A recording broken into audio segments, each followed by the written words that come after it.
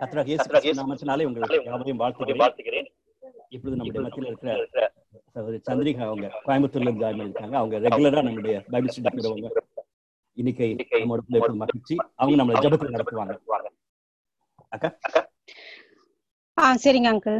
துதிகளின் மத்தியிலே வாசம் செய்கிற எங்கள் ஜீவங்களை தகப்பனே, இந்த மாலை வேலைக்காக நன்றியோடு துதிக்கிறோம், துதிக்கிறோம், உண்மை வாழ்த்துகிறோம், உண்மை கனப்படுத்துகிறோம். ஆண்டவரே, இந்த நாளில் நாங்கள் ஒவ்வொருவரும் கலந்து கொள்ளத்தக்கதாக ஆண்டவரே இந்த மீட்டிங்களை ஆயத்தப்படுத்தின அங்கிளுக்காகவும் ஆண்டவரை செய்தி கொடுக்கிறவரை நீர் ஆசீர்வைத்து பலப்படுத்தி கத்தாவே எங்களுக்கு பிரயோஜனமாக இருக்கத்தக்கதாக ஆண்டவரே எங்களுடைய ஆவி ஆண்டவரே நாங்கள் பலப்படவும் ஆண்டவரே நாங்கள் உங்களுடைய சத்தியத்தை இன்னும் அதிகமாய் அறிந்து கொள்ளவும் நீ செய்து வருகிற எல்லா விதமான கிருபைகளுக்காக நன்றியோடும் சோத்திரிக்கும் துதிக்கிறோம். ஆண்டவரே எஸ்ஸருடைய வாழ்க்கைக்காகவும் நன்றியோடும் சோத்திரிக்கும். அவளுக்கு இருந்த அநேக 10 விதமான நல்ல குணங்களை நாங்கள் பார்க்கிற ராஜா.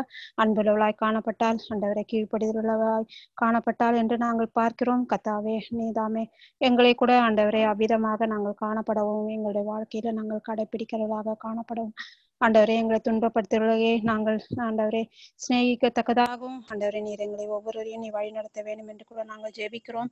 ஆண்டவரே புறாவை போல கபடற்றவர்களாய் இருக்க வேண்டும் என்று சொல்லியிருக்கிறீர். ஆண்டவரே தகப்பனே நாங்கள் எல்லா காரியத்திலும் ஆண்டவரை உண்மை மகிமைப்படுத்தக்கூடியவர்களாக நாங்கள் காணப்படவும் ஆண்டவரை உண்மை கனப்படுத்தக்கூடியவர்களாக நாங்கள் காணப்படவும் நீர் எங்களை ஒவ்வொருவரையும் நீ வழி நடத்த வேண்டும் என்று கூட நாங்கள் ஜெபிக்கிறோம். ஆண்டவரே தகப்பனே மாம்சத்திற்கும் ஆவிக்கும் உள்ள போராட்டம் ஆண்டவரே நாங்கள் ஜெயிக்கத்தக்கதாக அனுதனும் ஆண்டவரே நீர் எங்களை வழிநடத்தி வருவதற்காக கூட உண்மை நன்றியோடு உண்மை சோத்திரிக்க உண்மை துதிக்கிறோம். ஆண்டவரே ஒவ்வொரு நாளும் கத்தாவே நாங்கள் எல்லா காரியத்திலும் ஆண்டவரே உண்மை நாங்கள் கனப்படுத்தவும் உண்மை முதன்மையாக கத்தா வைத்து எல்லா காரியத்திலும் ஆண்டவரே நாங்கள் உண்மை ஆண்டவரே கத்தாவே உண்மை ஆண்டவரே கனப்படுத்தக்கூடியவர்களாக நாங்கள் காணப்பட நீர் எங்களை பலப்படுத்த வேண்டும் என்று கூட நாங்கள் ஜெபிக்கிறோம். இதில் கலந்து கொண்ட ஒவ்வொரு சகோதரிமாருக்காகவும் ஆண்டவரே வாலிப பிள்ளைகளுக்காகவும் ஒவ்வொருக்காகவும் நாங்கள் ஜெபிக்கிறோம். ஆண்டவரே இதில் கலந்து கொண்ட ஆண்டவரே இதில் உதவி செய்கிறவர்களுக்காகவும் நாங்கள் ஒவ்வொருக்காகவும் நன்றி செலுத்துகிறோம். ஆண்டவரே நீதாமே ஒவ்வொருவரையும் பேர் பேராக ஆசீர்வதியும் கத்தாவே ஆண்டவரே தொடக்கம் முதல் முடிவு வரையிலும் இந்த பிரசனம் காணப்படத்தக்கதாக கிருபை செய்யும். ஆண்டவரே இன்னும் அந்த மெசேஜ் எல்லாம் கூட கத்தாவே ஆண்டவரை பதிவு செய்யும் போது கூட கத்தாவே நீதாமே கூட இருந்து ஆண்டவரே எல்லா காரியத்திலும் தடை வராதபடி சாத்தான் எந்த விதத்திலும் கத்தாவே ஆண்டவரே தகப்பனை மேற்கொள்ளாதபடி நீ பாதுகாத்து நீ வழி நடத்த வேண்டும் என்று கூட நாங்கள் ஜெபிக்கிறோம். உண்மை துதிக்கிறோம். இந்த சாயங்கால வேலை என்னை பார்த்து நான் அர்ப்பணிக்கிறேன். ஆண்டவரே துதிக்கான மகிமை யாவற்றையும் நீர் எடுத்துக்கொள்ளும். இயேசு கிறிஸ்துவின் நாமத்தினாலே வேண்டிக் கொள்கிறேன் ஜீவனுள்ள தகப்பனே. Amen. Amen. Thank you so much sister for that meaningful prayer. Thank you. நம்ம மண்டே ஸ்டார்ட் பண்ணும் பொழுது பாபிலோனியத்திலிருந்து பெர்ஷியன் ராஜாக்கள் அதை மேற்கொண்டு இஸ்ரேல் ஜனத்தையும் அவருடைய அடிமைத்தனத்துக்குள்ளாக வைத்திருந்ததை நம்ம பார்க்கிறோம். எஸ்ரா புத்தகத்தில் படிக்கும் பொழுது அவங்க அந்த பெர்ஷியன் ராஜாவுடைய குறித்து நம்ம வாசிக்கிறோம். அது மட்டும் இல்லாதபடிக்கு அவங்களுடைய கல்ச்சர் அவங்களுடைய கலாச்சாரங்களை பற்றியும் நம்ம ஒரு சில காரியங்கள் குறிப்பிட்டோம். திங்கிழமை படிக்கும் பொழுது சகோதரி ஜபித்தது போல அந்த 10 உன்னதமான நல்ல குணாதிசயங்களை குறித்து நம்ம பார்க்கிறோம். அது மட்டும் இல்லாதபடிக்கு தொடர்ந்து ஒவ்வொரு நாளுமே எஸ்தருடைய காரியங்களை நம்ம கவனித்து வருகிறோம். 4ஆம் அதிகாரம் 14ஆம் வசனம் மிக முக்கியமான ஒரு வசனமாக நம்ம யோசித்தோம். உனக்கு இப்படிப்பட்ட ராஜ மேன்மை வந்ததனுடைய காரணமே மக்களுக்கு ஒரு பெரிய விடுதலை கொடுப்பதற்காக நீ கவனமா இருக்காதுன்னு சொல்லிட்டு மொர்தெகாய் மூலமாக எச்சரிக்கப்பட்ட அந்த வார்த்தை தான் அது.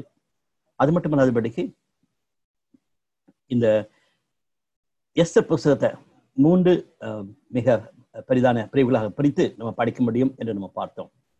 தேவன் அல்லது கர்த்தர் என்ற வார்த்தை வராவிட்டாலும் அவருடைய ஆளுகை இருக்கிறதையும் அவருடைய கரம் அவரை வழிநடத்துவதையும் பார்க்க முடிகிறது. தேவனுடைய ஜனத்திற்கு அவர் நல்லவராகவே இருக்கிறார் என்பதை நம்ம பார்த்தோம்.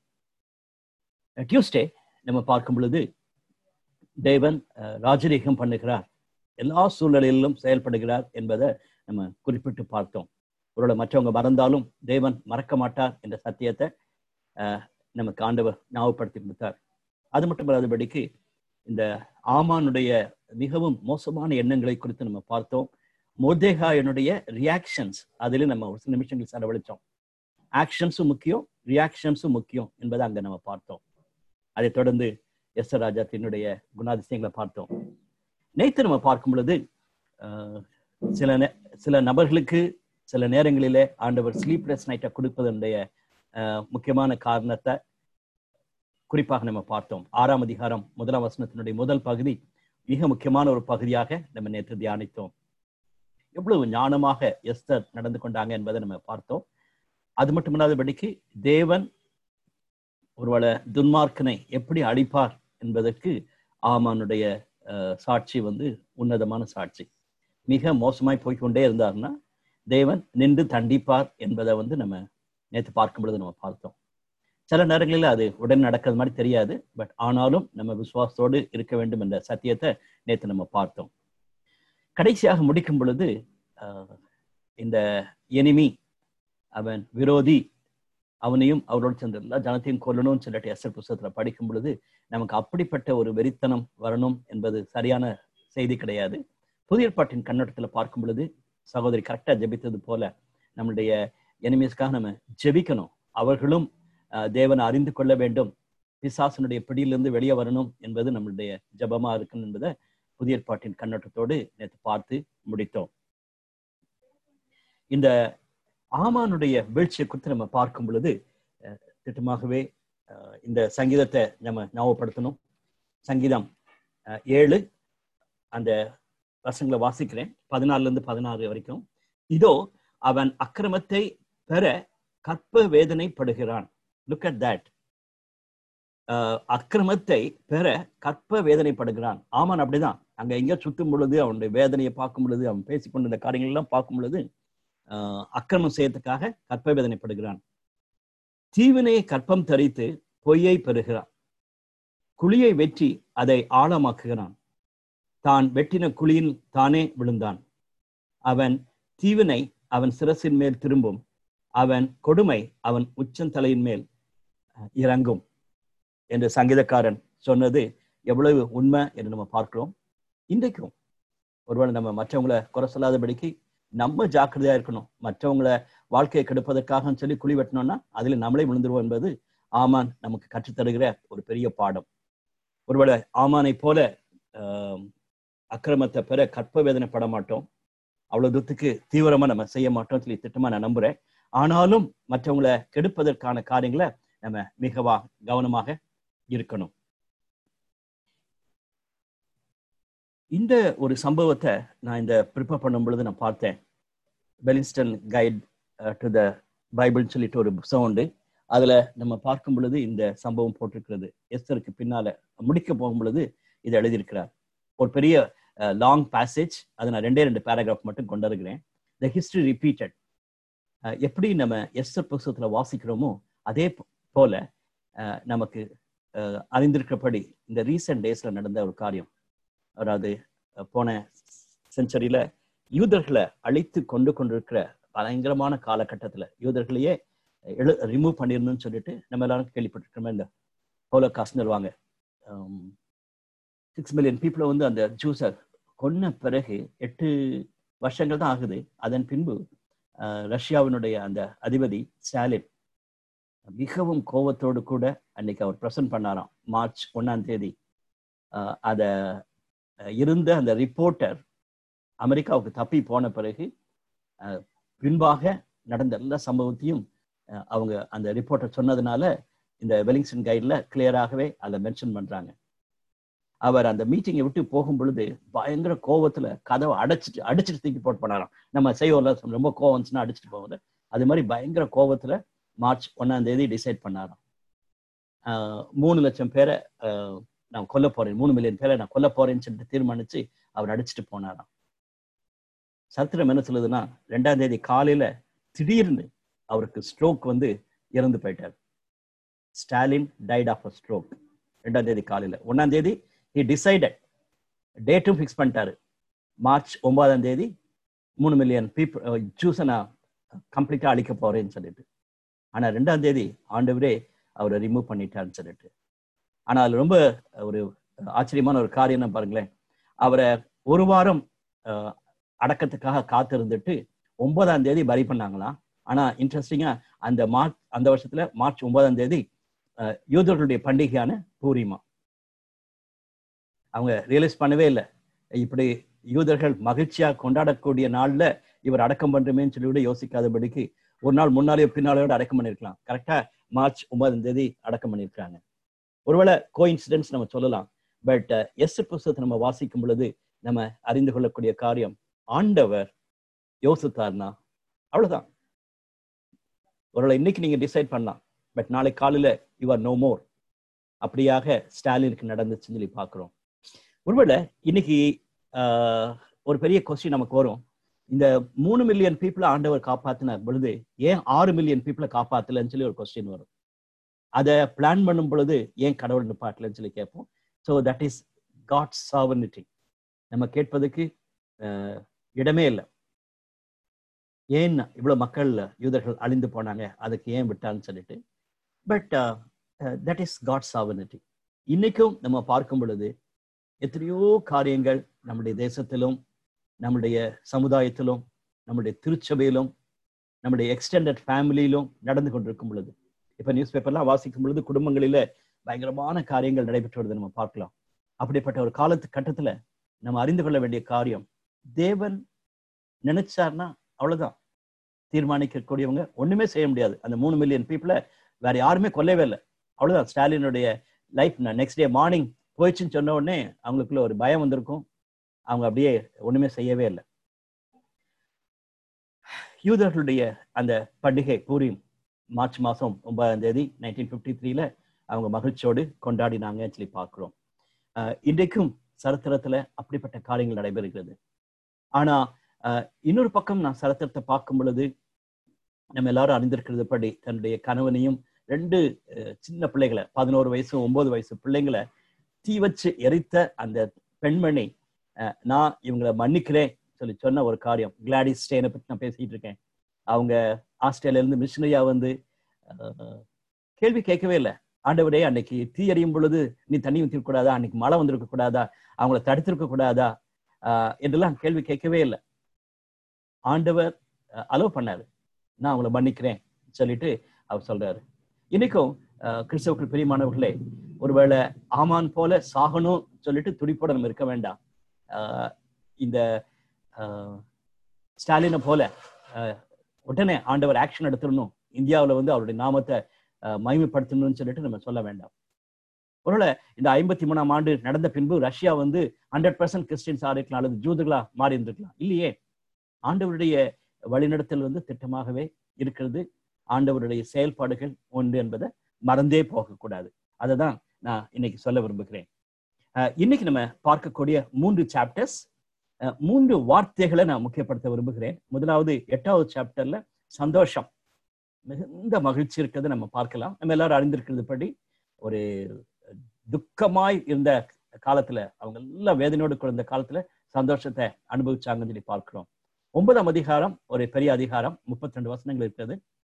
அதுல வெற்றி, செலிப்ரேஷன், சந்தோஷப்பட்டது மட்டுமல்ல, அவங்க வெற்றியை கொண்டாடினாங்க. அதை குறித்து நம்ம பார்க்க போறோம். 10ஆம் அதிகாரம் 3 வசனங்கள் தான். அதை வந்து அவர் கன்க்ளூட் பண்ண மாதிரி இருந்திருக்கலாம். இந்த புத்தகத்தை யார் எழுதினான்னு சொல்லி தெரியல. ஒருவேளை மொதகாய் எழுதியிருக்கலாம் அல்லது வேற யாராவது எழுதியிருப்பாங்க. பட் அந்த 3 வசனத்துல ஒரு சத்தியத்தை நம்ம பார்க்கிறோம். ஆண்டவர் ஒரு மனுஷனை ஆசீர்வதித்தார்னா அவங்க மூலமாக தேசத்தை, சமுதாயத்தை, குடும்பங்களை ஆசீர்வதிப்பது ஆண்டவருக்கு பிரியம். அதுதான் மொதகாயுடைய வாழ்க்கையில் நம்ம பார்க்கிறோம். He made him as a blessing என்பதை கடைசி அதிகாரத்துல, சின்ன அதிகாரமா இருந்தாலும் கூட பார்க்க போகிறோம். எனவே இந்த 3 வார்த்தைகளை ஞாபகம் வச்சுக்கொள்ளுங்க. சந்தோஷம் என்பது 8ஆம் அதிகாரத்துல காணப்படக்கூடிய ஒரு காரியம். வெற்றி என்பது 9ஆம் அதிகாரத்துல ஹைலைட் பண்ண வேண்டிய ஒரு காரியம். 10ஆம் அதிகாரத்துல being a blessing, we have to be a blessing to others. எனக்கு ஆசீர்வாதம், எனக்கு பொசிஷன் வருது, நான் பெரிய ஆள் ஆயிட்டேன்னு சொல்றது வந்து அப்படியாக வாசிக்கல. இந்த புத்தகத்தை கடைசியில முடிக்கிற வார்த்தையை கமெண்டேட்டர்ஸ் எல்லாருமே ரொம்ப ஆச்சரியமா பார்க்கிறாங்க. பல வெர்ஷன்ஸ்ல வித்தியாசமா இருக்கிறது நான் பார்க்க முடிகிறது. பட் அதுல ஒரு காரியம் கிளியரா தெரியுது. he was a blessing to Jewish people. யூத ஜனத்திற்கு, தேவனுடைய ஜனத்திற்கு அவர் ஆசீர்வாதம் இருந்தான்னு சொல்றத கிளியரா பார்க்க முடிகிறது. இன்னைக்கு நம்முடைய மத்தியில வாசிப்பதற்கு நான் தெரிந்து கொண்ட நபர் யாருன்னா ஹரிணி. நம்ம எல்லாரும் ஹரிணிக்கா நம்ம ஜோப் பண்ணிட்டு இருக்கோம். அவங்க ஒரு ஸ்டூடெண்ட் ஸ்டாட்டிஸ்டிக்ஸ் படிச்சுட்டு இருக்காங்க. நான் பட்டணத்து பேரை சொல்ல வேண்டாம்னு நினைக்கிறேன். அவங்க பேரண்ட்ஸ்க்காக ஜோம் பண்ணுங்க. குறிப்பாக அவங்க அம்மா இன்னும் அவங்களுக்கு ஹரிணி வந்து ஒரு பைபிள் ஸ்டடி போகிறதோ அல்லது கிறிஸ்டியன் மீட்டிங் அட்டன் பண்ணுறதோ பிடிக்காதபடிக்கு இருக்கிறாங்க. அவங்க நமக்கு ரெக்கார்டட் மெசேஜ் அனுப்பியிருக்காங்க. இந்த முதல் 6 வசனங்களை ஹரிணி வாசிக்கிறத நம்ம இப்போ கேட்க போகிறோம். ஹரிணி. எஸ்தர் அதிகாரம் 8 வசனங்கள் 1-6 வரை. அன்றைய தினம் ஆகாஸ்வேரு ராஜா யூதரின் சத்ருவாயிருந்த ஆமானின் வீட்டை ராஜாத்தியாகிய எஸ்தருக்கு கொடுத்தான். மொர்தெகாய் ராஜ சமூகத்தில் வந்தான். அவன் தனக்கு இன்ன உறவு என்று எஸ்தர் அறிவித்திருந்தாள். ராஜா ஆமானின் கையிலிருந்து வாங்கி போட்ட தம்முடைய மோதிரத்தை எடுத்து அதை மொர்தெகாய்க்கு கொடுத்தான். எஸ்தர் மொர்தெகாயை ஆமானின் அரண்மனைக்கு அதிகாரியாக வைத்தாள். பின்னும் எஸ்தர் ராஜ சமூகத்தில் பேசி அவன் பாதங்களில் விழுந்து அழுது ஆகாகியனான ஆமானின் தீவினையையும் அவன் யூதருக்கு விரோதம் செய்ய யோசித்த யோசனையையும் பரிகரிக்க அவனிடத்தில் விண்ணப்பம் பண்ணினாள். அப்பொழுது ராஜா பொற்செங்கோலை எஸ்தருக்கு நீட்டினான். எஸ்தர் எழுந்திருந்து ராஜ சமூகத்தில் நின்றாள்.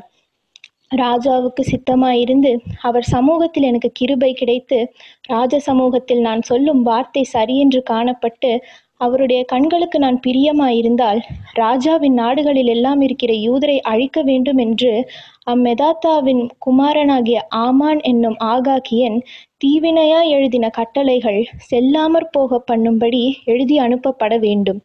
என் ஜனத்தின் மேல் வரும் பொல்லாப்பை நான் எப்படி பார்க்கக்கூடும்? என் குலத்துக்கு வரும் அழிவை நான் எப்படி சகிக்கக்கூடும் என்றாள். I really thank Harini for reading this passage. இந்த பகுதியை வாசித்ததுக்காக நான் ஹரிணிக்கு தேங்க் பண்றேன். தொடர்ந்து ஹரிணிக்காகவும் அவருடைய பெற்றோருக்காக நம்ம ஜெபிக்கலாம். எனக்கு அந்த வாட்ஸ்அப்ல போடும் பொழுது என்னுடைய பெற்றோரும் இந்த பைபிள் ஸ்டடியில கலந்து கொள்ளணும் சொல்லிட்டு நான் அவளோட காத்திருக்கேன்னு சொல்லிட்டு மென்ஷன் பண்ணியிருந்தாங்க. Thank God. 8ஆம் அதிகாரத்தை நம்ம சந்தோஷம் என்ற வார்த்தையோடு முடிக்கிறது நம்ம பார்க்கலாம். ஆனா அதற்கு முன்பாக ஒரு சில காரியங்களை நம்ம கண்டிப்பா பார்க்கணும். அதுல முதல் 2 வசனங்களை பார்க்கும் பொழுது ராஜா இந்த மொர்தெகாயை உயர்த்தினதாகவும் எஸ்தர் மூலமாக அவருக்கு கொடுக்க வேண்டிய கனத்தை அவர் கொடுத்ததாகவும் நம்ம பார்க்கிறோம். அந்த ஆமானுடைய கரத்திலிருந்து வாங்கின வீட்டை கொடுக்கறதா நம்ம பார்க்கிறோம். ஒருவேளை இதுல என்ன இருக்குன்னு சொல்லி யோசிக்கலாம். பட் அதுதான் நான் துவக்கமா பார்க்கிறேன். இந்த 10ஆம் அதிகாரத்தினுடைய கடைசி வசனத்தை பார்க்கும் பொழுது இந்த 8ஆம் அதிகாரம் 1ஆம் வசனத்தோட நான் கனெக்ட் பண்ண விரும்புகிறேன். இன்னைக்கு நமக்கு வீடுகளோ சொத்துகளோ அல்லது பெரிய பொறுப்புகளோ அப்படிலாம் வரும் பொழுது we should not be just carried away. அப்பா நான் செஞ்சதுக்கு நல்ல ஒரு ஆண்டவர் நான் ஆசி வச்சிருக்கான்னு சொல்லிட்டு உட்காருவது மிக முக்கியமான ஒரு காரியமே கிடையாது. அதனாலதான் இந்த 2 வசனத்துக்கு நான் முக்கியத்துவம் கொடுக்கணும்னு விரும்புகிறேன். எஸ்தரும் சரி மொர்தெகாயும் சரி தேவனுடைய கரத்துல உபயோகிக்கப்பட்டாங்க. தங்களுடைய மக்களை அவங்க தேவனுடைய கிருபையினால காப்பாத்தினாங்க.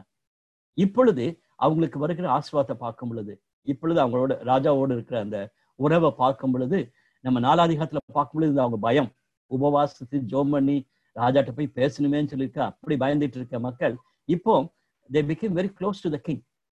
அப்படிப்பட்ட ஒரு சூழ்நிலை மட்டுமல்ல, அவருக்கு மோதிரத்தை கிடைச்சிருச்சு, நல்ல ஒரு பெரிய பங்களோ கிடைச்சிருச்சு.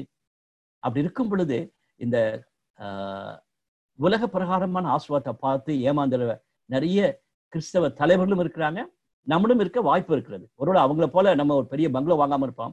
பட் நமக்கு ஒரு சில ஆசீர்வாதங்கள் வந்த உடனே அப்பா நான் செஞ்சதுக்கு நல்ல ஒரு பலன் கிடைச்சிருக்குது, பிரைஸ் தி லார்ட் சொல்லிட்டு உட்கார்ந்து விட வாய்ப்பு இருக்கிறது. அது மறந்து போகக்கூடாது. 3ஆம் வசனத்திலிருந்து 8ஆம் வசனம் வரைக்கும் நம்ம பார்க்கும் பொழுது, இப்ப நம்ம வாசிக்க கேட்ட பகுதியை நம்ம பார்க்கும் பொழுது, இந்த எஸ்தர் ராஜாத்தி எப்படியாக ராஜாவத்துல போய் இன்டர்சீட் பண்றாரு, அவ கெஞ்சினதை நம்ம பார்க்க முடியும். மிக அழகாக ஹரிணி 6ஆம் வசனத்தை முடிக்கும் பொழுது வாசிச்சாங்க. நான் எப்படி பார்க்க கூடும், என் குலத்துக்கு வரும் அழிவை நான் எப்படி சகிக்க கூடும் என்று ஒரு ப்ளீட் பண்ணி அவங்க கேட்டதாக நம்ம பார்க்கிறோம். அதன் நிமித்தமாக 9ஆம் வசனத்திலிருந்து 14ஆம் வசனம் வரைக்கும் ராஜா கொடுத்த அந்த ஒரு பெரிய ஆன்சர் அவங்களுக்கு 2 பேருக்கும் பெரிய சந்தோஷத்தையும், அதன் நிமித்தமாக அந்த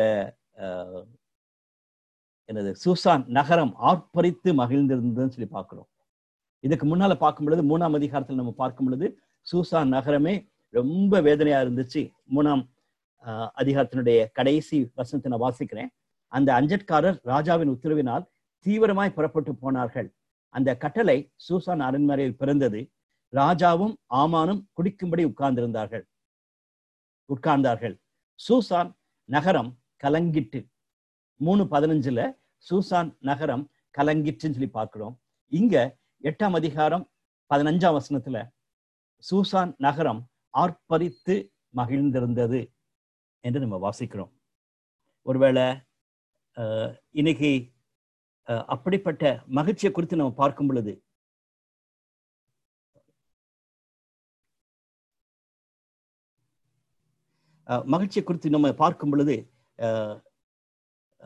ஒரு கமெண்டேட்டர் மிக அழகாக இதை கம்பேர் பண்ணுகிறார். 8ஆம் அதிகாரத்தையும் ரோமர் 8ஆம் அதிகாரத்தையும் கம்பேர் பண்ணி மிக அழகாக அதை ஒரு பெரிய பேராகிராஃப் எழுதினாரு. அதுல இருந்து நான் இந்த 2-3 வார்த்தைகளை மட்டும் சொல்ல விரும்புகிறேன். எஸ்தர் 8ஆம் அதிகாரத்துல அந்த யூதர்கள் மரணத்திற்கு ஒப்புக்கொடுப்பட்டாங்க. அந்த லா வாஸ் ரிட்டன், அதாவது அவங்க மேல இருக்கிற மரணத்தை குறித்தான கட்டளை பிறப்பிக்கப்பட்டாயிற்று. ஆனா தேவன் கிருபையாக அவனுக்கு விடுதலை கொடுத்திருக்கிறார். மொர்தெகாய் மூலமாக, மொர்தெகாய் ஈடுபட்டது நிமித்தமாக அவங்களுக்கு கொடுத்திருக்காங்க. ரோமர் 8ஆம் அதிகாரத்தை நம்ம படித்து பார்க்கும் பொழுது ஃப்ளஷும் ஸ்பிரிட்டும், ஃப்ளஷ்லி திங்ஸ் நம்ம பலி படித்தோம். அதனாலதான் இன்னைக்கு ஓப்பனிங் ப்ரேயர்லையும் சிஸ்டர் மிக அழகாக அதை ஞாபகப்படுத்தி ஜெபம் பண்ணாங்க. நம்மளுடைய நான் கீழே போட்டிருக்க மாதிரி தான், that's a choice we continuously face every day of our life. நம்முடைய அனுதின வாழ்க்கையில நம்ம சந்தித்து கொண்டிருக்கிற ஒரு காரியம். Shall we follow the flesh or the spirit? ஒருவேளை ஆமானை போல உலக பிரகாரமான காரியங்களை வைத்து ஒரு லாவுக்கு அடிமைத்தனமாக்கிறோமா, அல்லது விடுதலையோடு மொர்தெகாய் கொடுத்த அந்த பெரிய விடுதலையோட ஆவிக்குள்ள மனிதர்களா வாழ்றோமா என்பது ரோமர் 8ஆம் அதிகாரத்தில் நம்ம படிக்கிறோம். ஸோ எஸ்தர் 8ஆம் அதிகாரத்தோடு ரோமர் 8ஆம் அதிகாரத்தை கம்பேர் பண்ணுவது மிக அருமையான ஒரு காரியமாக நான் பார்க்கிறேன். சந்தோஷம் என்ற வார்த்தை அந்த 8ஆம் அதிகாரம் 15-16 வாசிக்கும் பொழுது நான் திரும்ப வாசிச்சு காட்டுறேன். அப்பொழுது மொர்தெகாய் இளநீலமும் வெள்ளையுமான ராஜவஸ்திரமும் பெரிய பொன்முடியும் பட்டும் இரத்தாம்பரமும் அணிந்தவனாய் ராஜாவினிடத்தில் புறப்பட்டான். சூசான் நகரம் ஆர்ப்பரித்து மகிழ்ந்திருந்தது. இவ்விதமாய் யூதருக்கு வெளிச்சமும் மகிழ்ச்சியும் களிப்பும் கனமும் உண்டாயிற்று. அவர் ஒரு நபருக்கு மட்டுமல்ல, யூதருக்கு. ராஜாவின் வார்த்தையும் அவனுடைய கட்டளையும் போய் சேர்ந்த எல்லா நாடுகளிலும் எல்லா பட்டணங்களிலும் யூதர்களுக்குள்ளே அது மகிழ்ச்சியும் களிப்பும் விருந்துண்டு கொண்டாடும் நல்ல நாளுமா இருந்தது. யூதருக்கு பயப்படுகிற பயம் தேசத்து ஜனங்களை பிடித்தபடியினால் அவர்களில் அநேகர் யூத மார்க்கத்தில் அமைந்தார்கள் என்று போட்டிருக்கு. இது ரொம்ப நேச்சுரல். எங்க ஒரு பெரிய எழுச்சி உண்டாகிறதோ அங்க ஒரு ரிவைவல் அவங்களுக்கு மக்கள் சேருவாங்கன்னு சொல்லிட்டு இதை நம்ம 2 விதத்துல புரிந்து கொள்ளணும். ஒண்ணு அவங்களுக்குள்ள காணப்பட்ட மகிழ்ச்சி, ஒரு உன்னதமான ஒரு மகிழ்ச்சி. 2வது காரியம், இப்போ அவங்க எல்லாம் சந்தோஷப்படுறத பார்த்து அவர்களில் அநேகர் யூத மார்க்கத்தில் அமைந்தார்கள் சொல்லுதுன்னா they wanted to become Jews. ஆனா அவங்க எவ்வளவு தூரத்துக்கு உண்மையான விதத்துல அர்ப்பணித்து வந்தாங்கன்னு சொல்ல முடியாது. ஆனா ஒரு காரியம் ரொம்ப கிளியர், என்னன்னா எங்க தேவனை விட உங்களுடைய ஆண்டவர் உயிருள்ளவர் என்பதா உணர்ந்து உங்களை தேவம் எவ்வளவு தூரத்துக்கு அற்புதமான விதத்துல காப்பாத்தி இருக்கிறார் என்று நினைத்து they left their own gods and they followed God. அதை நம்ம கிளியரா நம்ம சொல்ல முடியும். ஒருவேளை அதை மென்ஷன் பண்ணாட்டாலும் அதை கிளியரா பார்க்க முடியும். அதுல எனக்கு இந்த கொட்டேஷன் ரொம்ப பிடிச்சிருக்குது. பில்லி சாண்டேன்னு சொல்லிட்டு ஒரு ஃபேமஸ் ப்ரீச்சர் அவர் சொல்லும்போது சொல்றாரு, if you have no joy in your religion, there is a leak in your Christianity somewhere. அந்த சந்தோஷம் மகிழ்ச்சி நம்மளுக்குள்ள பொங்கி எழும்புறத பார்க்கும் பொழுது மற்றவங்க நம்மளை பார்த்து பயப்படணும். நமக்கு இருக்கிற சந்தோஷத்தை பார்த்து, நமக்கு இருக்கிற அந்த ஒரு விடுதலையை பார்த்து மக்கள் மற்றவங்க பார்த்து நம்ம தேவனை அறிந்து கொள்ள வேண்டும். அவங்க பேரை மாத்துறது அல்லது மதத்தை மாத்துறது அதெல்லாம் நம்ம சொல்லவே இல்லை, அதெல்லாம் செகண்டரி. முதலாவது காரியம் நம்ம இடத்துல காணப்படக்கூடிய அப்படிப்பட்ட ஒரு உன்னதமான மகிழ்ச்சி. இது நீங்க எஸ்தர் புஸ்தகத்துல பார்க்கக்கூடிய மகிழ்ச்சி கிடையாது. நான் சாக போறேன்னு சொல்லி இருந்த ஒரு காரியத்தை எஸ்தரும் மொர்தெகாயும் மாத்தினதுனால இருக்கிற மகிழ்ச்சின்னு சொல்றது மட்டும் கிடையாது. ரோமர் 8ஆம் அதிகாரத்துல நம்ம பார்க்கக்கூடிய மகிழ்ச்சி. நம்ம பரிதாபமான வாழ்க்கை வாழ்ந்து கொண்டிருந்தோம், மரணத்துக்கு நம்மளை அந்த லா வைத்திருந்தது, இன்னைக்கு நம்ம விடுதலை ஆயிட்டோம், இப்ப நமக்கு பயங்கர மகிழ்ச்சி. அந்த மகிழ்ச்சியை நம்ம பார்க்கும் பொழுது மற்றவங்க அட்ராக்ட் பண்ணப்படுறாங்களான்னு சொல்லிட்டு யோசித்து பார்க்கணும். அது மிக நம்ம யோசிக்க வேண்டிய ஒரு கேள்வி. இந்த மகிழ்ச்சி, களிப்பு, கனம் என்ற எல்லா காரியத்தையும் நம்ம பார்க்கும் பொழுது அதை நம்ம மறந்தே போகக்கூடாது. 9ஆம் அதிகாரத்தை 2 பிரிவாக நம்ம பிரிக்கலாம். அதுல முதல் 15 வசனங்கள்ல பார்க்கும் பொழுது இந்த யூதர்கள் தங்களுடைய எனிமீஸை மேற்கொண்டதாக நம்ம பார்க்கலாம். அதுல ஒரு பெரிய கேள்வி உண்டு, ஏன் இப்படிதான் அவங்க அழிச்சிடணுமான்னு சொல்லிட்டு. கிட்டத்தட்ட 75,000 மக்களை அழித்தாங்கன்னு சொல்லிட்டு வசனம் போட்டிருக்குது. அது ஒரு பெரிய கேள்விதான். இவங்க ஒரு சின்ன கூட்டமா இருந்தாங்க, இவங்களை அழிக்கிறதுக்காக முயற்சி செய்த எல்லா மக்களையும் அழிச்சிட்டாங்கன்னு சொல்லி பார்க்கிறோம். அப்போ அந்த வேத வசனம் என்ன சொல்லுகிறதுனா, இவங்களுக்கு எல்லா அபிஷியல்ஸும் ஹெல்ப் பண்ணாங்க, யாரெல்லாம் யூதரை வெறுத்தாங்களோ அவங்களெல்லாம் அழித்து போட்டாங்கன்னு சொல்லி பார்க்கிறோம். அதே போல ஆமானுடைய 10 பயங்கள், அவங்க பேர் போட்டிருக்குது, பயங்களுடைய பேரும் போட்டிருக்குது. Very interesting. இந்த ஹிஸ்டரியில பார்க்கும் பொழுது ஆமானுடைய மனைவி பேர் போடப்பட்டிருக்கிறது, 10 பயங்களுடைய பேரும் போட்டிருக்கிறது. அவங்க எல்லாரையும் சூசான்ல அன்னைக்கு 13ஆம் தேதி அழித்து போட்டாங்கன்னு சொல்லி பார்க்கிறோம். அன்னைக்கு மட்டுமே ஒரு 500 பேர் அந்த அரண்மனையை சுத்திலும் இருக்காங்க, அழிக்கப்பட்டிருக்காங்க. தட் மீன்ஸ் இந்த 10 பயங்களுடைய குடும்பங்களும் அழிக்கப்பட்டிருக்குது. அதை பின்பு அவங்கள அந்த மரத்திலே தூக்கி போட்டாங்க, ஆமான போலவே இந்த 10 பேரையும் தூக்கி போட்டாங்கன்னு சொல்லி பார்க்கிறோம். அந்த கோபத்தை அவங்க அங்க காண்பித்துதான் நம்ம பார்க்கலாம். பட் எனிவே, அதுல ஒரு காரியம் என்னன்னா, இந்த எனிமீஸ் மேல அவங்களுக்கு கிடைத்த ஒரு பெரிய வெற்றின்னு சொல்லி பார்க்கலாம். 2வது காரியம் 16ஆம் வசனத்திலிருந்து 32ஆம் வசனம் வரைக்கும் நம்ம படிச்சு பார்க்கும் பொழுது அங்க அதை செலிப்ரேட் பண்ணத்தக்கதாக ஒரு பண்டிகையாக மாத்துறாங்க. அதை பூரீம் என்று பெயரிட்டு, அந்த நம்ம வாசிச்சது போல முதல் அதிகாரத்துல, அந்த 2ஆம் அதிகாரத்துல வாசிச்சது போல ஒரு பூர் என்ற சீட்டை போட்டு அந்த நாளை தீர்மானிச்சான்னு சொல்லி பார்க்கிறோம். 3ஆம் அதிகாரம் 7ஆம் வசனத்துல வாசிக்கிறோம் பூர் என்ற காரியம். அதை மையமாக வைத்து இப்போ பூரீம் என்ற பண்டிகையை அவர்கள் அனுசரிக்க துவங்கினதாக நம்ம பார்க்கலாம். இதுவும் நம்ம யோசிக்க வேண்டிய ஒரு காரியம். அதாவது ஒரு பெரிய வெற்றி கிடைத்த பின்பு, வெற்றி கிடைத்த பிறகு செலிப்ரேஷன் இட்ஸ் வெரி காமன். எங்கிலுமே அது விளையாட்டா இருக்கலாம், அல்லது நமக்கு சாதாரணமா நடக்கக்கூடிய காரியங்களா இருக்கலாம், அல்லது நம்ம படிப்புல கூடிய இருக்க வெற்றியா காணப்படலாம். எங்க வெற்றி காணப்படுகிறதோ அங்க செலிப்ரேஷன்ஸ் இருக்கிறது ரொம்ப காமன். ஆனா இங்க நம்ம பார்க்கும் பொழுது 2 கடிதங்கள் எழுதப்பட்டு 20ஆம் வசனத்திலிருந்து 28ஆம் வசனம் வரைக்கும் இருக்கிற காரியத்தை திட்டமாகவே இந்த செலிப்ரேஷன் எப்படி கொண்டாடணும் என்பது மொர்தெகாய் எழுதுகிறார். அதை தொடர்ந்து 4 வசனங்களில எஸ்தர் எழுதி மொர்தெகாயோடு சேர்ந்து எழுதி அனுப்பினதாக நம்ம வாசிக்கிறோம். இந்த பண்டிகை குறித்து நான் பார்க்கும் பொழுது நான் இன்னொரு காரியத்தை உங்களோட கூட பகிர்ந்து கொள்ளணும்னு சொல்லி ஆசைப்படுகிறேன். எப்படி நான் ரோமர் 8ஆம் அதிகாரத்தை எக்ஸ்ட்ராவா சொல்றேனோ அதே மாதிரி இந்த festivals whether it is good or bad என்று நம்ம யோசித்து பார்க்கணும். இந்த பூரீம் ஃபெஸ்டிவல் அப்படி கொண்டாடப்பட்டது என்பதை நம்ம இங்க வாசிக்கிறோம்.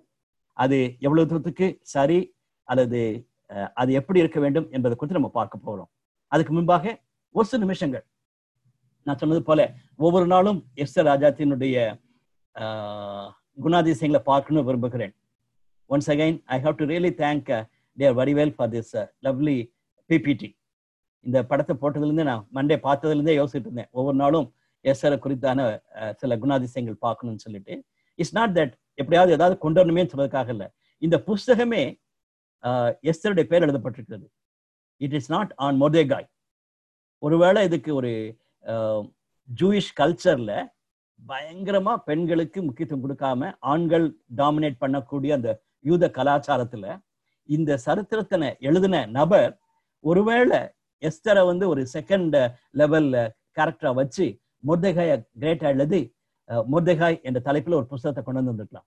பட் கான்சியஸ்லி அப்படிப்பட்ட மேல் டாமினேட்டட் கல்ச்சர்ல எஸ்தருக்கு முக்கியத்துவம் கொடுத்து வந்திருக்கிற இந்த புக்கை பார்க்கும் பொழுது டெஃபினட்டா we have to note down the characters of Esther. இன்னைக்கு நான் முதலாவது கொடுக்கக்கூடிய காரியம் என்னவென்றால், 8ஆம் அதிகாரத்துல அவளுக்கு தனகணம் அவதான் ராஜா தான் நம்மள சொன்னதெல்லாம் கேட்டாரேன்னு சொல்லிட்டு திரும்ப போய் ராஜாவுடைய பிரசனத்துல போய் ஜாலியா போய் நின்னதாக நம்ம பார்க்கவே இல்லை.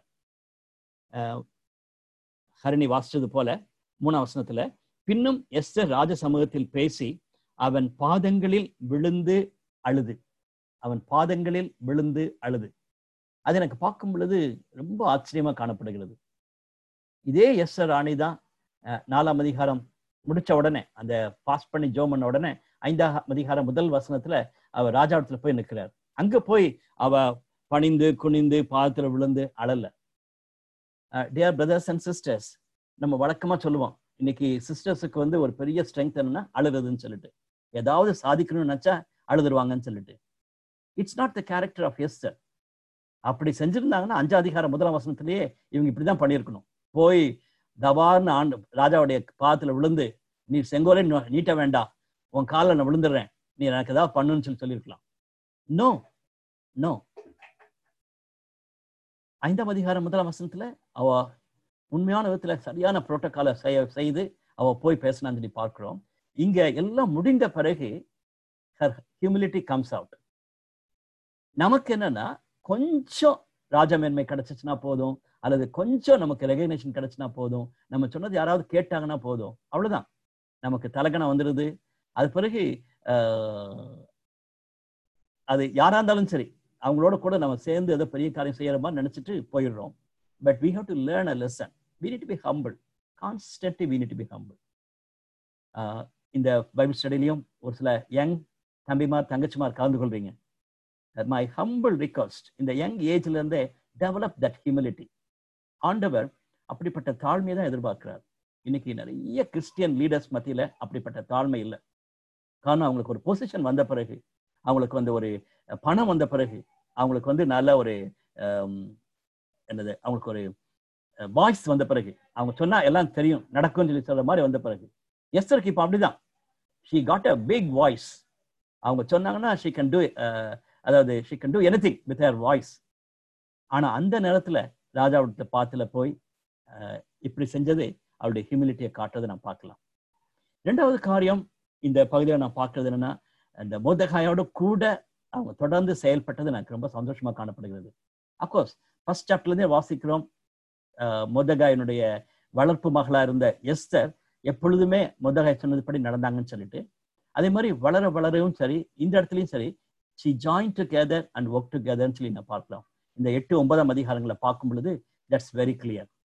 நமக்கும் அப்படிப்பட்ட ஒரு எண்ணம் மிகவும் தேவை, மிகவும் தேவை.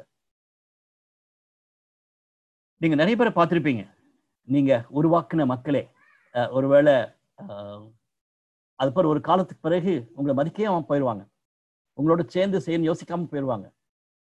நம்மளுடைய வாழ்க்கையில அது ரொம்ப காமனா இருக்கக்கூடிய ஒரு பெரிய மிஸ்டேக். மிகவும் ஜாக்கிரதையா இருக்கணும். இங்க எஸ்தரை பற்றி நம்ம பார்க்கும் பொழுது மொர்தெகாயோடு சேர்ந்து அவர் செயல்பட்டது ஒரு உன்னதமான குணாதிசயமாக நான் பார்க்கிறேன். 3வது வார்த்தை ப்ரோ ஆக்டிவ். அவ ரொம்ப ஆக்டிவா இருந்தது மட்டுமல்ல, அவ மொர்தெகாய் சொன்னதை மட்டும் செயல்வாள காணப்படாதபடிக்கு அவளாகவே ஸ்டெப் எடுத்து, இந்த இடத்துல வந்து எந்த விதத்துல மொர்தெகாய் போய் நீ ராஜாவிட்ட போய் பேசு, இது மாதிரி லெட்டர் வாங்கிட்டு வரலாம் சொன்ன மாதிரி கைட் பண்ண மாதிரிலாம் தெரியவே இல்லை. She was proactive. இன்னைக்கு ஆண்களா இருந்தாலும் சரி, பெண்களா இருந்தாலும் சரி, ஒரு சில நேரங்களிலே we lack that. அது நமக்கு ஒரு குறைவான காரியமா காணப்படுகிறது. we are not taking any proactive steps. proactive சொல்லும் பொழுது மற்றவங்க சொல்றதுனால செய்யக்கூடியதில்ல, அல்லது நம்மளே ஜபத்தோட யோசித்து பார்த்து இதை செய்யணும்னு சொல்லி உந்தப்பட்டு செய்யக்கூடிய காரியங்கள் ரொம்ப அவசியம் என்று நான் பார்க்கிறேன். விசுவாசிகள் இன்னைக்கு நம்முடைய ஊழியத்திலும் சரி, நம்முடைய குடும்பத்துல, நம்முடைய திருச்சபையில அப்படி செஞ்சோம்னு சொன்னா எழுப்புதல் கண்டிப்பா வரும். இன்னைக்கு நிறைய விசுவாசிகள் அப்படியே சோர்ந்து போய் தூங்கிக்கிட்டே இருக்கிறதுனாலதான் they are not proactive. மற்றவங்க யாராவது சொன்னாங்கன்னா செய்வோம் சொல்ற மாதிரி உட்கார்ந்துட்டு இருக்கிறதுனாலதான் இன்னைக்கு நம்முடைய சபைகளில எழுப்புதல் இல்லாம இருக்கிறது. யங் பீப்புள், தயவு செய்து பி ப்ரோஆக்டிவ். அந்த ப்ரோஆக்டிவ்னா அதனுடைய அர்த்தத்தை சரியானத்துல புரிந்து கொண்டு தாழ்மையோடு கூட உண்மையோடு கூட மற்றவங்களோடு சேர்ந்து இருந்து செயல்படுவதற்கு நம்ம கற்றுக்கொள்வோம். 4வது காரியமும் எனக்கு ஆச்சரியமாக பார்த்த குணாதிசயமா பார்த்தது என்னன்னா, எல்லா கமெண்டேட்டர்ஸுமே அதை மென்ஷன் பண்றாங்க. 29ஆம் வசனத்துல எஸ்தர் என்னும் ராஜாத்தியும் யூதனாகிய மொர்தெகாயும் பின்னும் மகா உறுதியாய் எழுதினார்கள் சொல்லி போட்டிருக்கிறது. அதுல எஸ்தருடைய பேரை விட்டுருக்கலாம், மொர்தெகாய் திரும்பமாக எழுதினான்னு சொல்லி போட்டிருக்கலாம். பட் இங்கிலீஷ் பைபிள்லாம் பார்த்தீங்கன்னா எஸ்தர் அலாங் வித் மொர்தெகாய் ரோட்னு சொல்லி போட்டிருக்கும். அதை எனக்கு வாசிக்கும் பொழுது பயங்கர ஒரு ஆச்சரியமாக சந்தோஷமாக காணப்பட்டது. Esther wrote this letter. இன்னைக்கு எத்தனை பெண்கள் அப்படிப்பட்ட ஒரு செயல்பாட்டு செய்யறாங்க. நான் ரெண்டு விதத்துல பாக்குறேன். ஒண்ணு எழுதுகிற கடிதம் எழுதுறதுன்னு சொன்னதே ஒரு அருமையான ஒரு காரியம். நம்ம எல்லாம் பேசலாம், பட் உட்கார்ந்து எழுதுறதுன்னா நிறைய பேருக்கு கஷ்டம். Very true. இப்ப எஸ்தர் நீங்க எல்லாம் போய் செய்யுங்கன்னு சொல்லிட்டு அப்படியே போய்கிட்டே இருக்கலாம் ராஜாத்தி. பட் ஆனா அவங்க ராஜாத்தியா இருந்தாலும் கூட டெஃபினட்டா ஷீஸ் wrote this letter சொல்லி பார்க்கும் பொழுது it is wonderful. So write எழுதுங்க, கடிதங்கள் எழுதலாம். நம்மளுடைய ஜேர்னல், அதாவது ஆண்டவர் நம்முடைய வாழ்க்கையில செய்த காரியங்களை எழுதி வைக்கிறது வருகிற ஜெனரேஷனுக்கு அது மிகவும் பிரயோஜனமா இருக்கும். இந்த சரித்திர புஸ்தகங்கள்ல இது எஸ்தரும் சரித்திர புஸ்தகத்துல தான் வருகிறது. இந்த சரித்திர புஸ்தகங்களை நிறைய இடத்துல வாசிக்கிறோம். நடவடிக்கைகள் எழுதப்பட்டிருக்கிறதுன்னு நம்ம வாசிக்கிறோம். கடிதங்கள் எழுதினாங்கன்னு சொல்லி போடப்பட்டிருக்கிறது. ஒருவேளை உங்களுக்கு இந்த எழுதுற ஹேபிட் இல்லாம இருந்துச்சுன்னா தயவு செய்து எழுதுவதற்கு முயற்சி செய்யுங்க. அது எஸ்தர் ராஜாத்தி செய்த ஒரு காரியம்.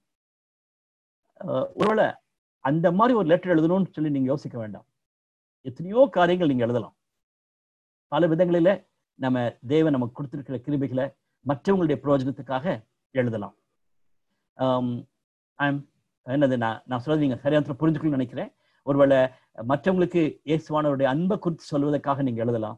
மற்றவங்களை வாஞ்சியா வருகிற பிள்ளைகளுக்கு என்கரேஜ் பண்ணி நீங்க எழுதலாம். சீஷத்துவத்துல தொடர்ந்து நிலைத்திருப்பதற்கு நீங்க எழுதலாம். நல்ல கட்டுரைகள் எழுதி அவங்களுக்கு ஆசீர்வாதமா இருக்கலாம். நல்ல போயட்ரி பாடல்கள் எழுதி நம்ம தேவனுடைய நாமத்தை மயம்படுத்தலாம். பல விதங்களிலும் நம்ம எழுதலாம். எழுதுவது மிக அவசியம். ஆபகுக் புத்தகத்தை நம்ம படிக்கும் பொழுது 2ஆம் அதிகாரத்துல அதான் படிச்சோம்.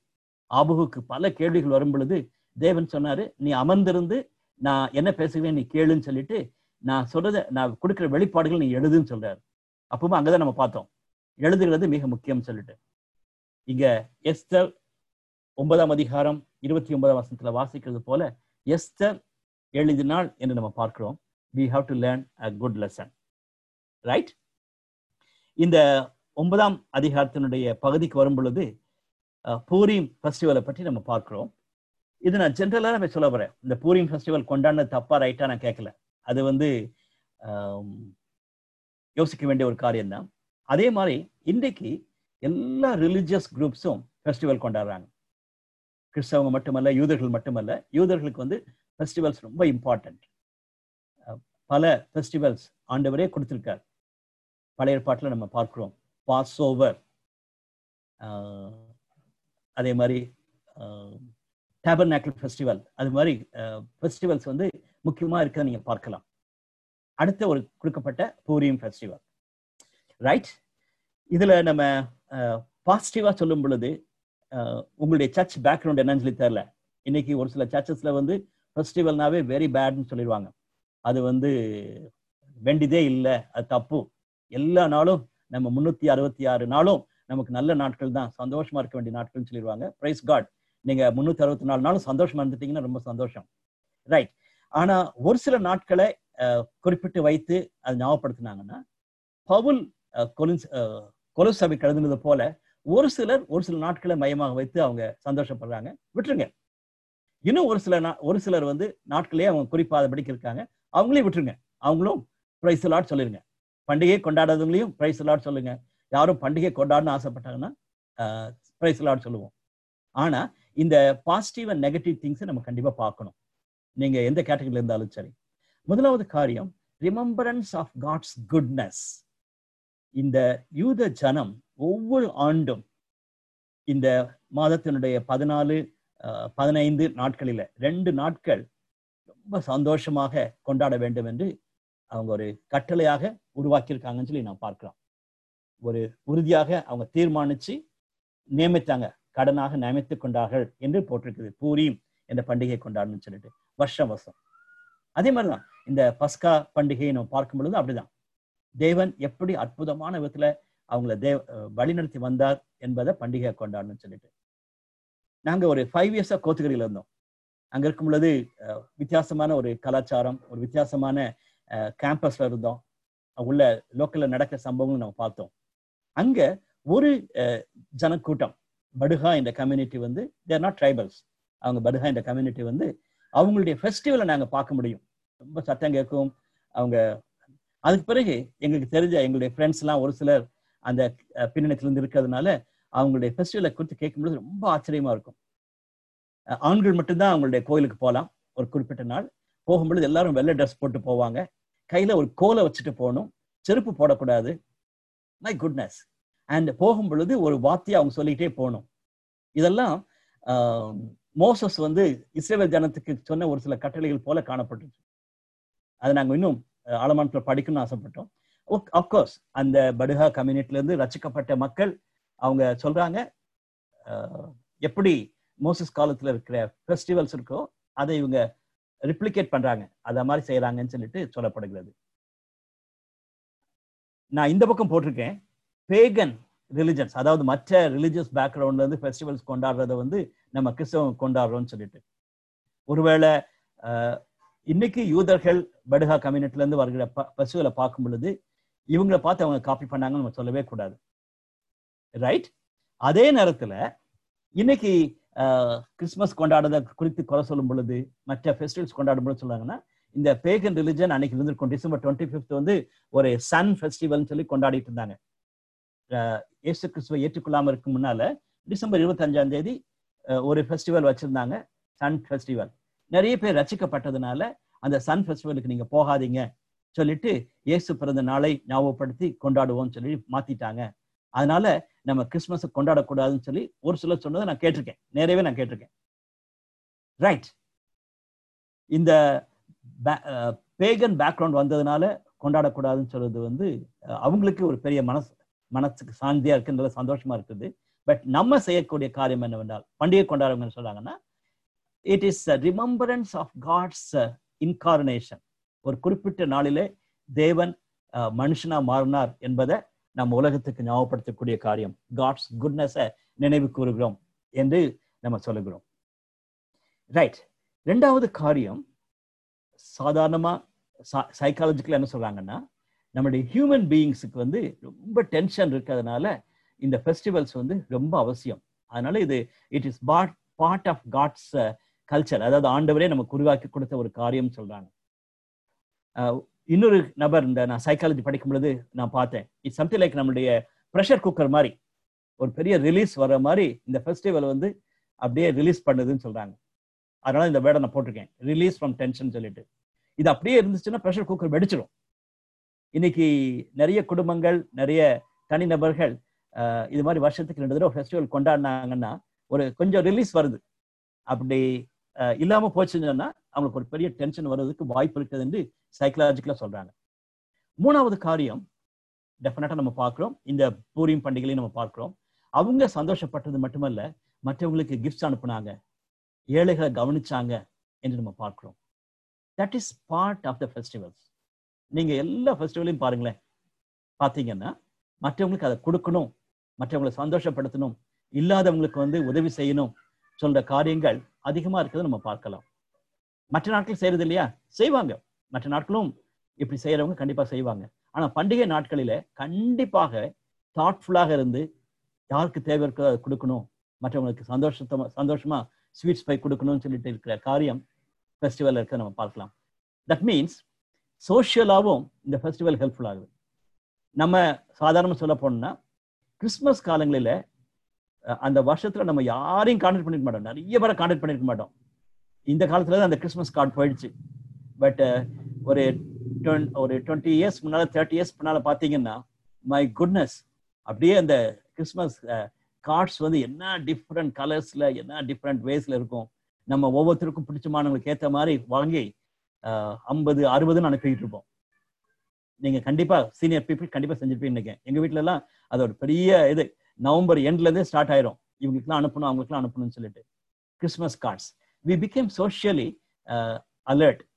இப்போ எல்லாருமே வாட்ஸ்அப்ல இருக்குது, அவ்வளவுதான். 25th மார்னிங் எழும்பி சர்ச்சுக்கு போயிட்டு வந்துட்டு வாட்ஸ்அப்பில் ஒன்று போட்டு விட்டா போதும், எல்லாருக்கும் போயிடும், அல்லது இமெயிலில் போட்டால் போதும் சொல்லிட்டு அப்படி செஞ்சுக்கிட்டு இருக்கோம்.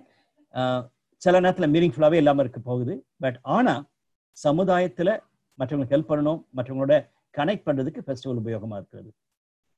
இன்னொரு காரியம் ஃபிசிக்கலாக நம்ம பார்க்கும் பொழுதும் டெஃபினட்டாக நம்ம சொல்லணும், ஃபெஸ்டிவல் அன்னைக்குனாவே ஒரு 2-3 நாளுக்கு பயங்கர ஸ்வீட்ஸு, நமக்கு சாப்பாடு, நமக்கு ரெஸ்ட்டு, ஒரு விமன் நிறைய ஒர்க் பண்ணுவாங்க, மற்றபடி ஜென்ஸுக்கு பயங்கர ரெஸ்ட்டு, ஒரு ரிலாக்ஸ்டு டைமை நம்ம பார்க்க முடியும். ஃபிசிக்கலாகவும் ஒரு சிலருக்கு வந்து இந்த ஃபெஸ்டிவல் காணத்துக்கு பிறகு 2 கிலோ கூடிடுவாங்க. அப்படிப்பட்ட ஒரு சாப்பாடு, அப்படிப்பட்ட காரியங்கள்லாம் நடைபெறுவதை நம்ம ஃபெஸ்டிவல் டைமில் பார்க்குறோம். ரைட்?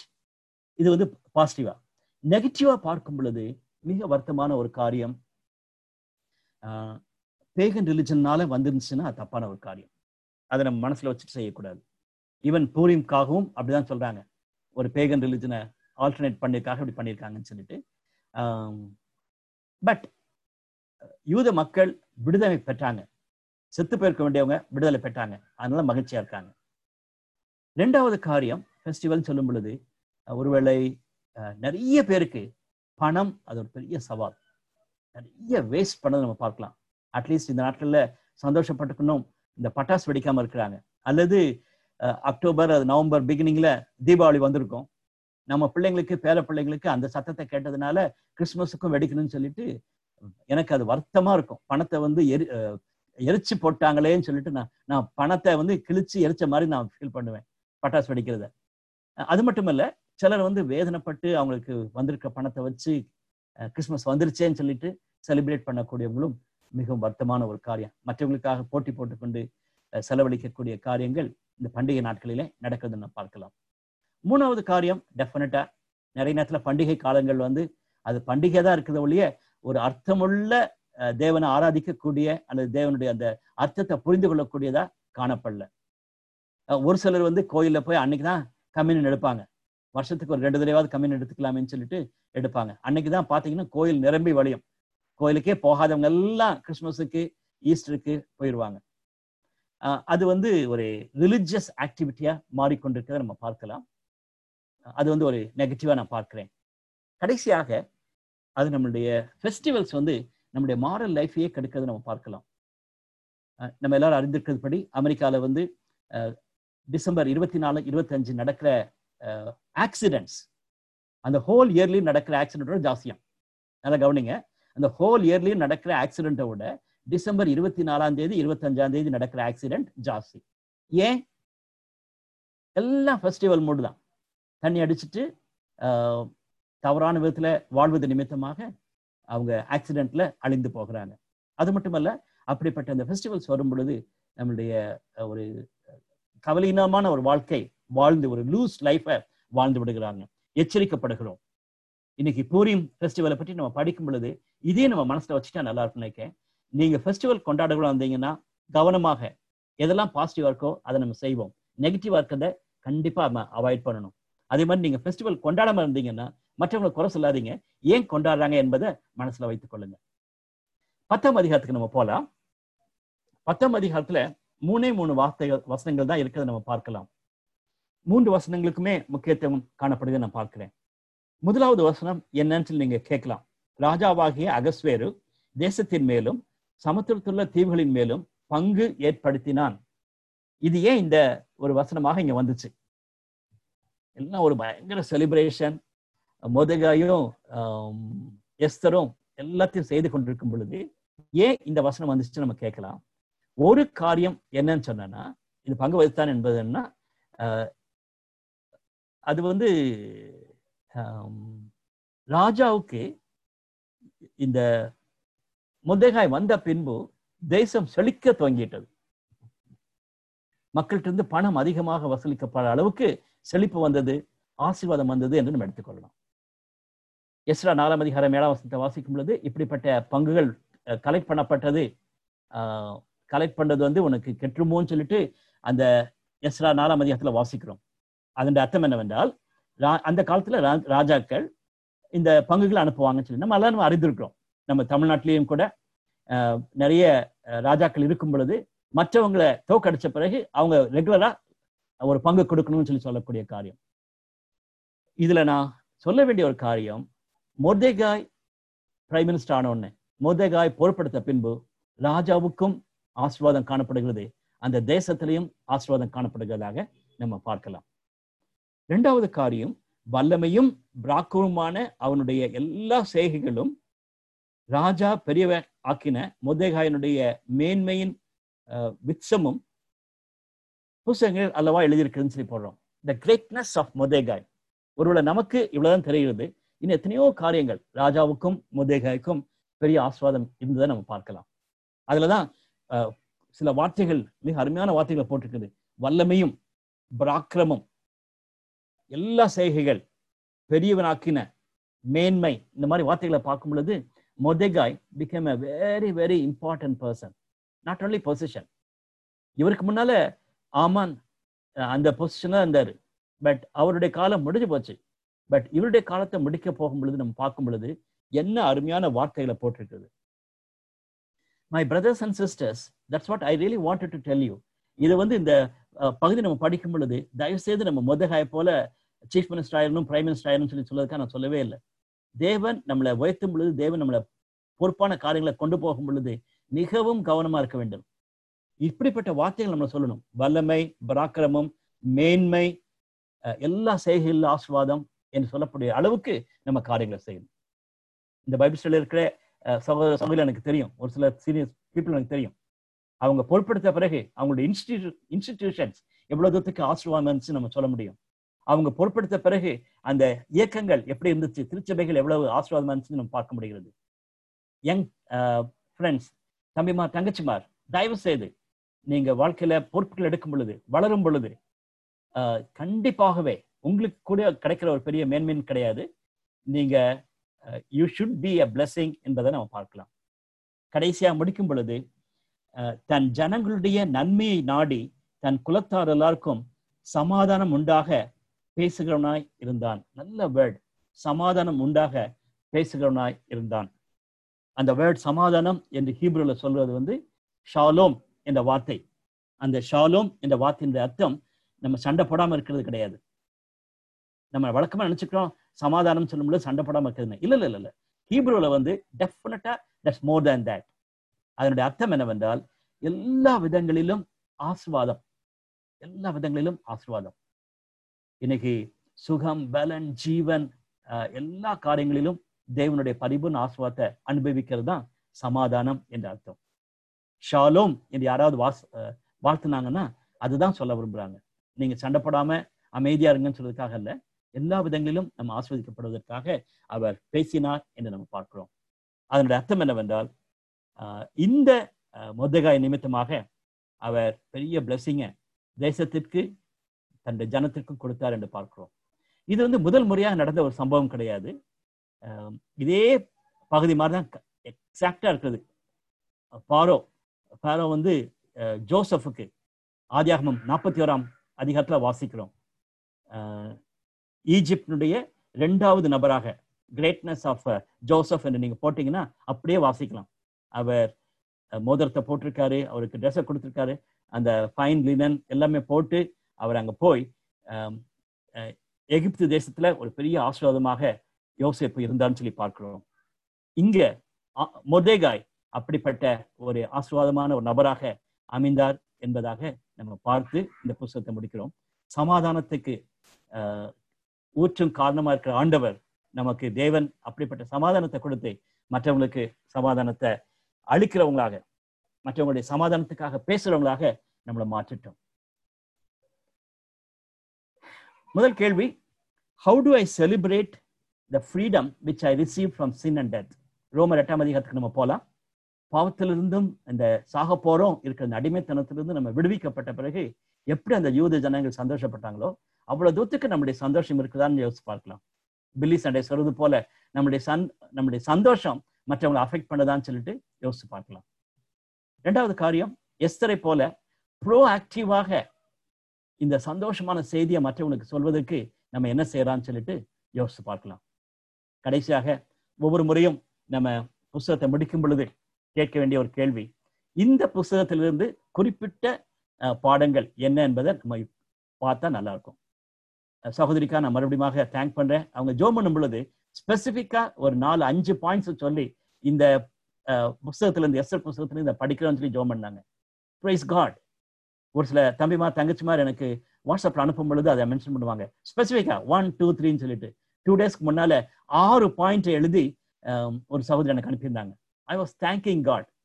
நான் அது மெயினா நான் சொல்லியிருக்க மாட்டேன், பட் அவங்களுடைய சூழ்நிலையில அது மிக முக்கியமான ஒரு காரியமாக ஸ்பெசிபிக் லெசன்ஸ் சொல்லிட்டு குறிப்பிட்டிருக்காங்க. நம்ம ஒவ்வொருவரும் அப்படி செய்வோமானால் நலமா இருக்கும். கர்த்தருக்கு சித்தமானால் மறுபடியும் நம்ம அடுத்த திங்கட்கிழமை பார்க்கலாம். புதிய ஏற்பாட்டில் ஒரு புத்தகம் படிக்கணும்னு சொல்லிட்டு நாங்க ஆசைப்படுகிறோம். கலாத்தியர் புத்தகத்தை நம்ம படிக்க போகிறோம். திங்கட்கிழமை நம்ம சந்திக்கலாம். ஜெபிப்போம். எங்கள் அன்பின் ஆண்டவரே, இந்த வாரத்திலே நாங்கள் எஸ்தர் புத்தகத்தை படிக்கத்தக்கதான கிருபையை தந்ததுக்காக ஸ்தோத்திரம். எஸ்தர் புத்தகத்தினுடைய துவக்க பகுதியை நாங்கள் பார்க்கும் பொழுது மிகவும் க்ளூமியாக, மிகவும் ஒரு பயப்படக்கூடியதாக, கலங்கக்கூடியதாக இருந்தாலும் அதனுடைய முடிவை பார்க்கும் பொழுது மிகுந்த மகிழ்ச்சி இருக்கிறதை நாங்கள் பார்க்கிறோம். எங்களுடைய வாழ்க்கையிலே கிறிஸ்துவானவர் வந்த பிறகு, பரிசுத்த ஆவியானவர் எங்களுடைய வாழ்க்கையை மாற்றின பிறகு இருக்கிற அந்த மகிழ்ச்சியை நாங்கள் நினைத்து பார்க்கிறோம். ஆண்டவரே, நாங்கள் பண்டிகை கொண்டாடுகிற கிறிஸ்தவர்களா இல்லாதபடிக்கு உண்மையான விதத்துல தேவன் எங்களுக்கு செய்த மகத்தான காரியங்களை நினைத்து பார்த்து மற்றவர்களுக்கு சமாதானத்தை கொடுக்கிற மக்களாய் நாங்களும் மாறிவிடத்தக்கதாக எங்களுக்கு கிருபை பாராட்டும். உங்களுடைய பாத்திரம் எங்களை தாழ்த்துகிறோம். தொடர்ந்து எங்களோடு கூட பேசும்.